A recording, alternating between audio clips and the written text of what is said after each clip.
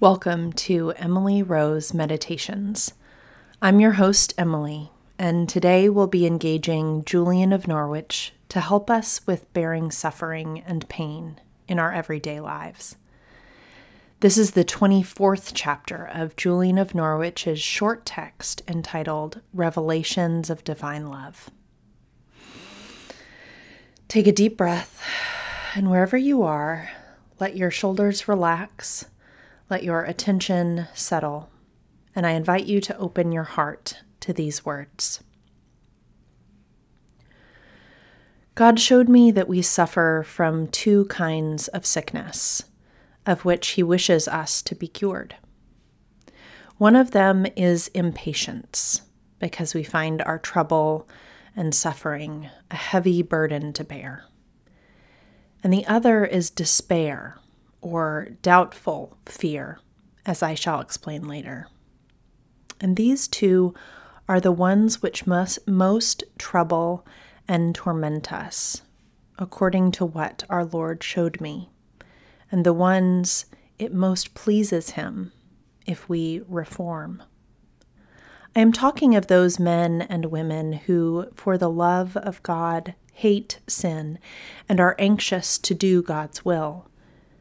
And these are the two secret sins which threaten us most. So it is God's will that they should be recognized, and then we shall reject them, as we do other sins.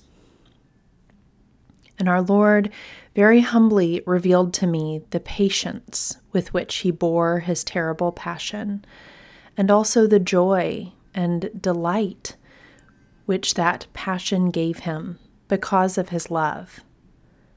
And He showed by His example that we should bear our sufferings gladly and lightly, because that pleases Him greatly and benefits us forever. And we are troubled by them because we do not recognize love. Though the persons of the Holy Trinity are all equal in nature, what was shown to me most clearly was that love is nearest to us all. And this is the knowledge of which we are most ignorant. For many men and women believe that God is almighty and has power to do everything, and that He is all wisdom and knows how to do everything, but that He is all love and is willing to do everything. There they stop.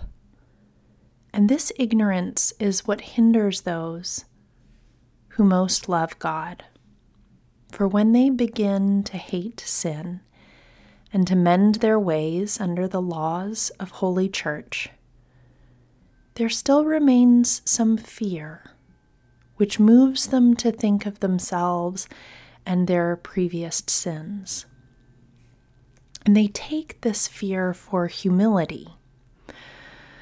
But it is foul ignorance and weakness. And we cannot despise it, though if we knew it, we should immediately despise it, as we do some other sins that we recognize, for it comes from the enemy. And it is contrary to truth. So, of all the properties of the Holy Trinity, it is God's wish that we should place most reliance on liking and love.